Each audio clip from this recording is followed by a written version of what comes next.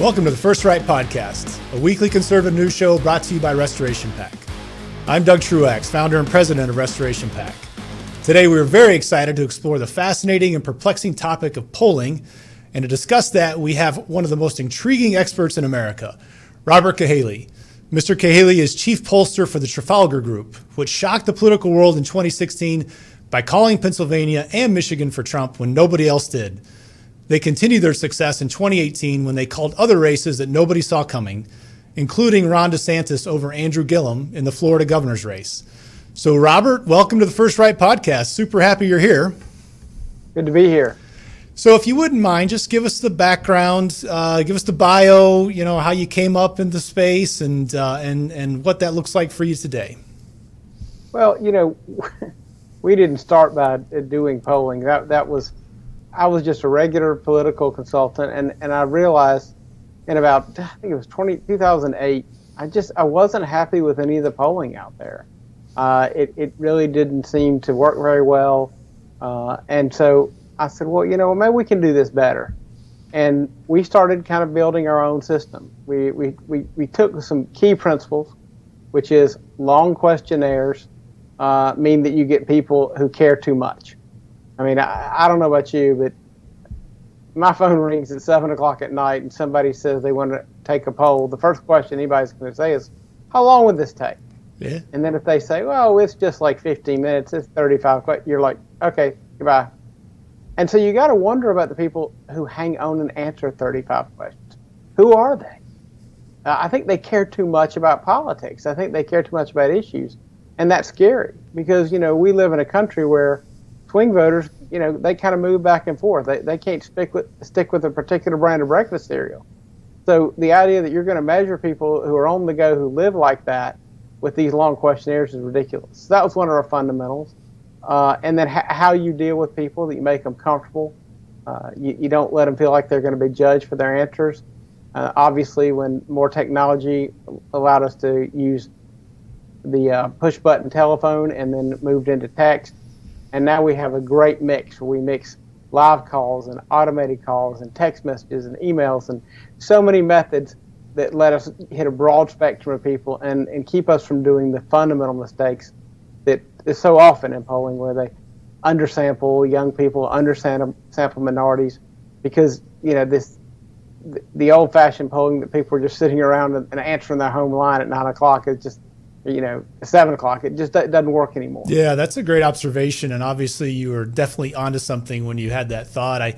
It's funny you talk that way about people that were, too excited to take the call. I think about my own wife back in the day. She doesn't get any calls anymore because I think, too many of these polling firms found out that we're, conservatives.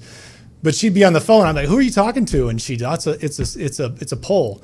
And it's going on for 20, 25 minutes. And then the first time I heard you say that, I thought, that's exactly right. You're not going to get people that are that you want to get the poll conducted by, get the right sample size, because you're just focused on these folks that are going to take all this time on these odd hours and everything. And I saw it happen in my own household. So good call on that. And the other thing I was going to mention right out of the gate too, is I saw you were being interviewed and you said, hey, I'm going to be really wrong and nobody's going to talk to me, or I'm going to be really right here pretty soon. And good job for calling that last round of elections. So you've covered the kind of the traditional polling and how you guys do it differently. So let's kind of jump right to it. One of the things that I wanted to get your thoughts on right out of the gate here is this, we've got the canceling of the Big Ten college football season. So let's jump to that real quick. I just want to get your thoughts on that. How do you think that's going to play out in some key states? Well, I think that the football is a manifestation of what's happening now. And one of the things that's happening now is, we have this, how are you or your family going to deal with coronavirus? And we had this answer that was, I'm going to do what I can to keep my family safe, but I won't live in fear. Well, that number was in the 30s a few weeks ago. And last week it passed 47. And now it's in the 50s. And there's this feeling of, we're Americans. And Americans are not just going to sit back. We're the people that people found out what was going on the planes on 9/11 by the fourth plane, and what they knew was going to happen, they stood up and fought. And that's what we do.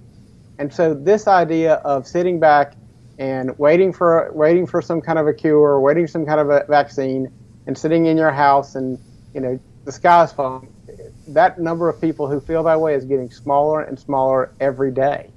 And what we're now seeing is people who want to get out there and fight this. They're going to do what they can to be safe, but they're going to live life. They're going to get back to normal, because right now we've been, up till now, there's been a lot of fighting of the virus, and a lot of that helped hurt our economy.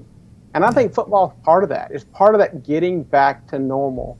It's doing what you can to be safe, but not being captive of your own home and not being ruled by fear. One of the lines we've got a lot of success on when people say that, I'm going to fight the virus, not fear the virus. That's something we feel strongly about. So when you look at the contrast in these states, I mean, just the irony of looking at the Big Ten and you start going through all the schools and you're like, my gosh, you got Pennsylvania, you got Ohio, you have Michigan, you've got Minnesota, and then even the one delegate, the one seat in Nebraska is the college town where they're playing. So this Big Ten is basically the football conference of the swing state. And what's happened is, whereas the SEC and ACC much more represent a lot of the folks that are in some of the more traditional Trump states, certainly the SEC, and then you have the Big 12, which is very much Trump states. What's happening is these guys are looking there and they're thinking, wait a minute. So, the Ivy League on the East Coast and the West Coast, they're not playing ball. We have a lot less in common with them than we do with those guys down there. And it's bad now, but, my brother's much more of a football aficionado. He tells me Ohio State was probably going to win the national championship this year. And that the idea of how frustrated those fans must be, whether that's true or not. But think about it. Them sitting there on a Saturday watching Alabama play, watching LSU, watching Clemson. That's going to drive them mad, and they're going to want somebody to blame. And so we put these questions on some of our recent polls.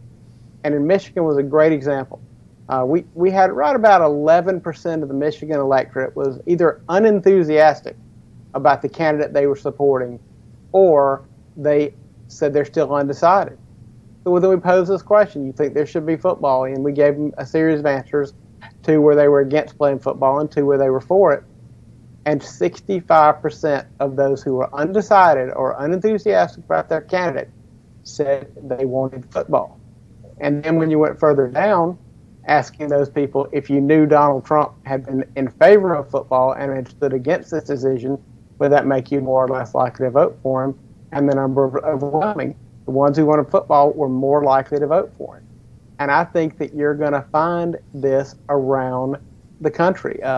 It's a little bit less effective in Wisconsin, but even in Wisconsin, it was 55%. Now, I'm not throwing shade on Wisconsin football fans or anything like that, but I knew those people in Michigan are pretty rabid about their football, so I get it. But I think that anything can move an election this close, and anyone who tells you it isn't close is crazy. Yeah. One of the things we've done is we know there were shy Trump voters. We identified them 4 years ago. The polling establishment that will tell you that, oh, no, the polls were right, people changed their mind at the last minute. Well, that's just a bunch of bull. That is not what happened. There was a hidden Trump vote. It showed up. They were called deplorables. And, people just felt a lot of pressure not to come out and say they're for Trump. Well, deplorables is the nicest thing people say about Trump supporters in 2020. Mm-hmm. So I believe that effect is bigger than it was last time. And just to put a finer point on that, do you think, like last time you were thinking it would look like it was about a 6-point differential? Do you think it's going to be greater than that? I've been saying that it is. What do you think in terms of numbers, if you're willing to go that far? I'm willing to go. Well, first of all, we didn't show it as a 6-point last time because it may have shocked the rest of the polling establishment. If you look at our polls, he was doing kind of what we thought he was going to do. Some places he did a little better. And in our polls, we saw it to be, but then again, we do a better job of identifying shy voters. So maybe I should not say it wasn't 6 points. I think it can be what it was last time with about 25% more. So whatever that number was, and I think it varies by state. But, somebody asked me, what does a shy Trump voter look like? Who are they? And I always say, if they're the kind of person who can't wear a MAGA hat to work or to school because they would get a bunch of grief. They're probably a shy Trump voter.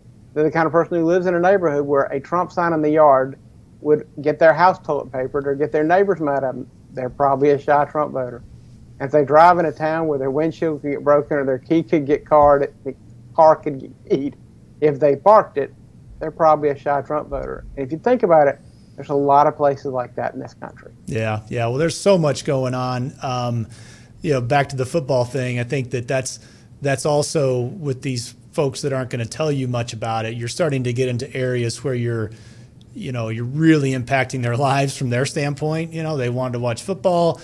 Back in the day, it was 3 weeks to flatten the curve. That feels like an eternity ago. And so the longer this kind of stuff goes on, people we don't need to get into it now. But the school opening piece, I mean, anecdotally, I just see my kids are, grown, and I mean, I have a daughter in college, and it's impacting her. But these folks that have dual incomes or they can't afford to have daycare or whatever else, and all of a sudden, well, we're not going to open the schools. And I think, too, there's probably this, hey, if you knew this candidate was in favor of getting the schools back open safely, would you be more willing to vote for him? So I think that there's an element of that, again, back to really impacting people's lives.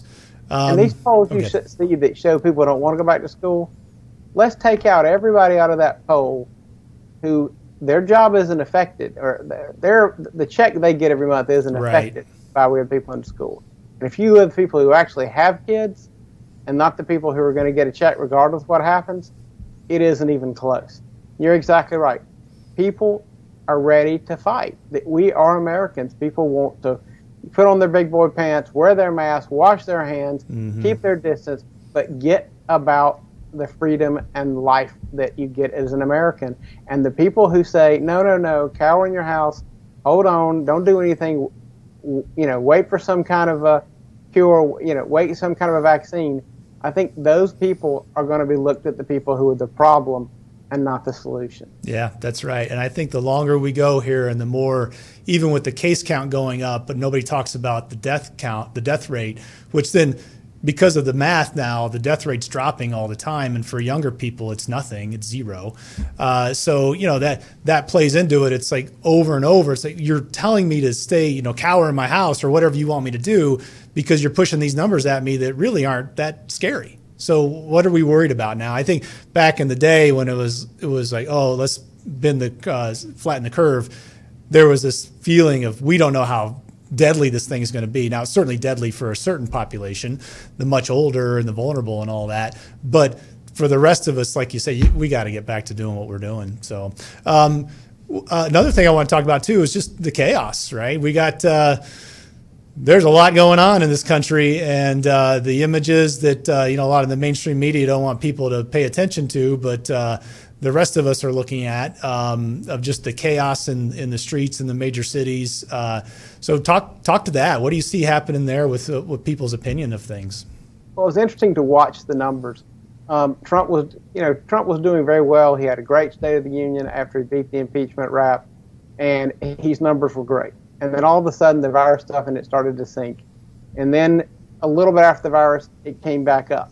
And then when he had some of those longer press conferences, and some of the media jumped on lines about drinking cleaner and stuff like that, which I don't recall him actually saying, they started to dip again, and it wasn't going the right direction.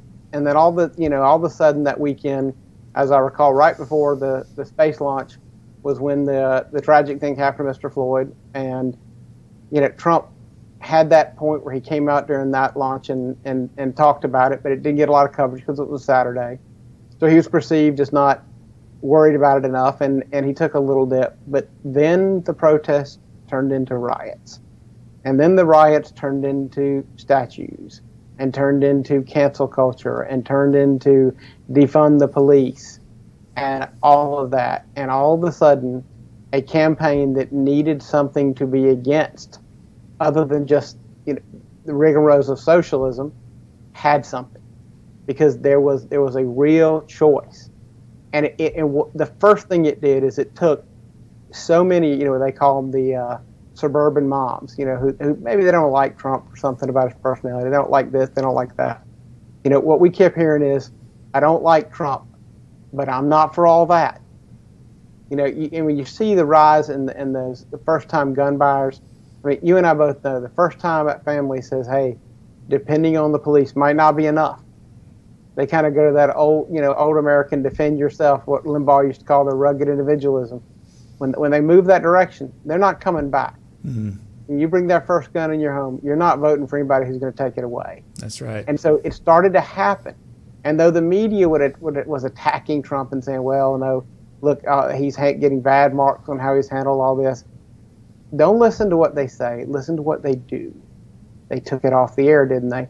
They moved back to coronavirus. Mm-hmm. I mean, you couldn't get any more honesty than what was the mayor of Portland saying, you're creating video to get Trump reelected. I mean, it went too far. Yeah. I mean, but right after the 4th of July speech, and the New York Times, I think the Thursday before that, started talking about how Mount Rushmore was offensive and all this. And it just was like, wait a minute. What in the world's going on? They're tearing down statues of George Washington. They're attacking Columbus. They're attacking priests. They're even attacking a statue of Abraham Lincoln that former slaves built. I mean, people start going, what is happening out there? I mean, who's against Mount Rushmore? I mean, like, you got to be the villains from Superman 2 to be against Mount Rushmore. That's right. Yeah, and I thought the same thing. And that is where this silent majority, whatever you want to call it, this Trump voter that's not going to identify themselves, there's just one thing after another that keeps piling up. I'm a super optimist. I think he's going to win. I'm looking for the electoral landslide like everybody else on our side. But I do think that all these things just keep, we're past the straw that broke the camel's back, in my estimation. And then you got Biden in his basement and all these other things that are, I think, working against the Democrats as well. They should be, because that's their guy and that's what they got to go with. So, we'll see what happens. So are you, we're heavily invested in Michigan, Pennsylvania, Wisconsin. Any other states out there that you think are going to be surprises come November 3rd? Well, I mean, I think the media is going to have a lot of surprises. It's going to be like Sweet 16 for them. They're going to have boxes everywhere open up. They're surprises. But I think that when I look at it, what I see is, first and foremost, let's just be clear. Georgia, Texas, they're not swing states. They're not in play. They never were. Right. Those very sizable leads. We polled both of them. It's not close. It's ridiculous. I think Trump will end up winning Florida. We had Florida as a tie, but we always look inside of that for what we think are some hidden Trump voters. We saw them. We just finished in Arizona a couple weeks ago. Trump had a lead there, and I think that lead's probably going to grow. And I think, if you look at the electoral, and it was funny, I was watching last night on Fox News a little bit before the Democrat Party convention started. Bill Hemmer was doing an incredible analysis, but he forgot one thing. He wasn't talking about Maine's 2nd district. So when he put together the scenario that I think is the most likely of where we are right now, of a Wisconsin coming on board with Trump, Arizona, North Carolina, Ohio, Florida, Georgia, any of the other that they think are swing states, and put Michigan and Minnesota and Pennsylvania back into the Biden column, that is a 270 victory. Now, we know from last time you had 2 faithless electors, so 270 to 268 is not good enough. But that indeed, contrary to what was said last night on Fox News, because I do believe they forgot Maine 2nd, would be a victory. Now, I think that either side, I have to agree with, maybe it was Jill Biden, or maybe it was even Michelle Obama who said it. I think for all our sakes, I hope it is a sizable victory. The winner needs to win, because what the country doesn't need is the chaos that comes if we have a 2000 situation. Yeah, couldn't agree more. Last question for you. So, what do you think? What do you think Trump needs to be saying going forward here to close it out? In your estimation, in these key states, what's the messaging that's right on from your perspective? Well, the first thing is, make sure you buy all kinds of TV ads during college football games, asking people from the Midwest where you're watching it. It's a shame you came to college football. I was with you and I wanted you to. It's the first thing I do. Second, talk about the fact that we're brave. This is a brave country. We take this fight on. That when you think about the scenarios, I mean, everything from what was the guys on the train, the American soldiers, from the people on the plane in 9/11, we don't sit back. We fight. The guys who rushed into the trade centers that were firemen, like, people in this country are brave. Tell them what to do. Trust them to do it. We will defend our liberty, and we will defend our freedom, and we will defend our safety. And just appeal to the fact that people are ready to be as safe as they can, but they're ready to live their lives, and they're brave. And comment that, remind them how brave they are and what a history of bravery this country has, and that everybody who goes to work and puts their big boy pants on and doesn't hide in the basement, those are the people that will continue to shape America. Yeah, amen to that. And I think that that's good leadership, reminding us who we are. We've come a long way as Americans, and we got a lot to do for our kids and grandkids, and now's the time to step up. So that's absolutely right. So, well, hey, Robert, thanks so much for being on the show. Really great stuff. I'm sure we'll ask you back at some point in the future. You got you're doing some great work out there. Thanks for doing it. Hey, it's good to be here. And listen, we live in a world where it is not a meritocracy in polling. There's a lot of firms still in business that shouldn't be, but we get paid to get it right. And that's exactly what we're going to try to do. Yeah, good stuff. All right, thanks, Robert. Well, all right, that's our show for today.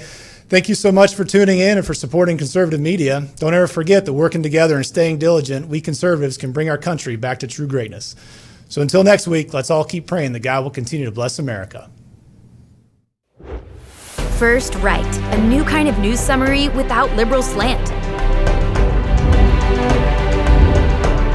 Every morning, in your inbox, always free. Subscribe now at restorationofamerica.com/firstright or text First Right to 1-312-820-9167.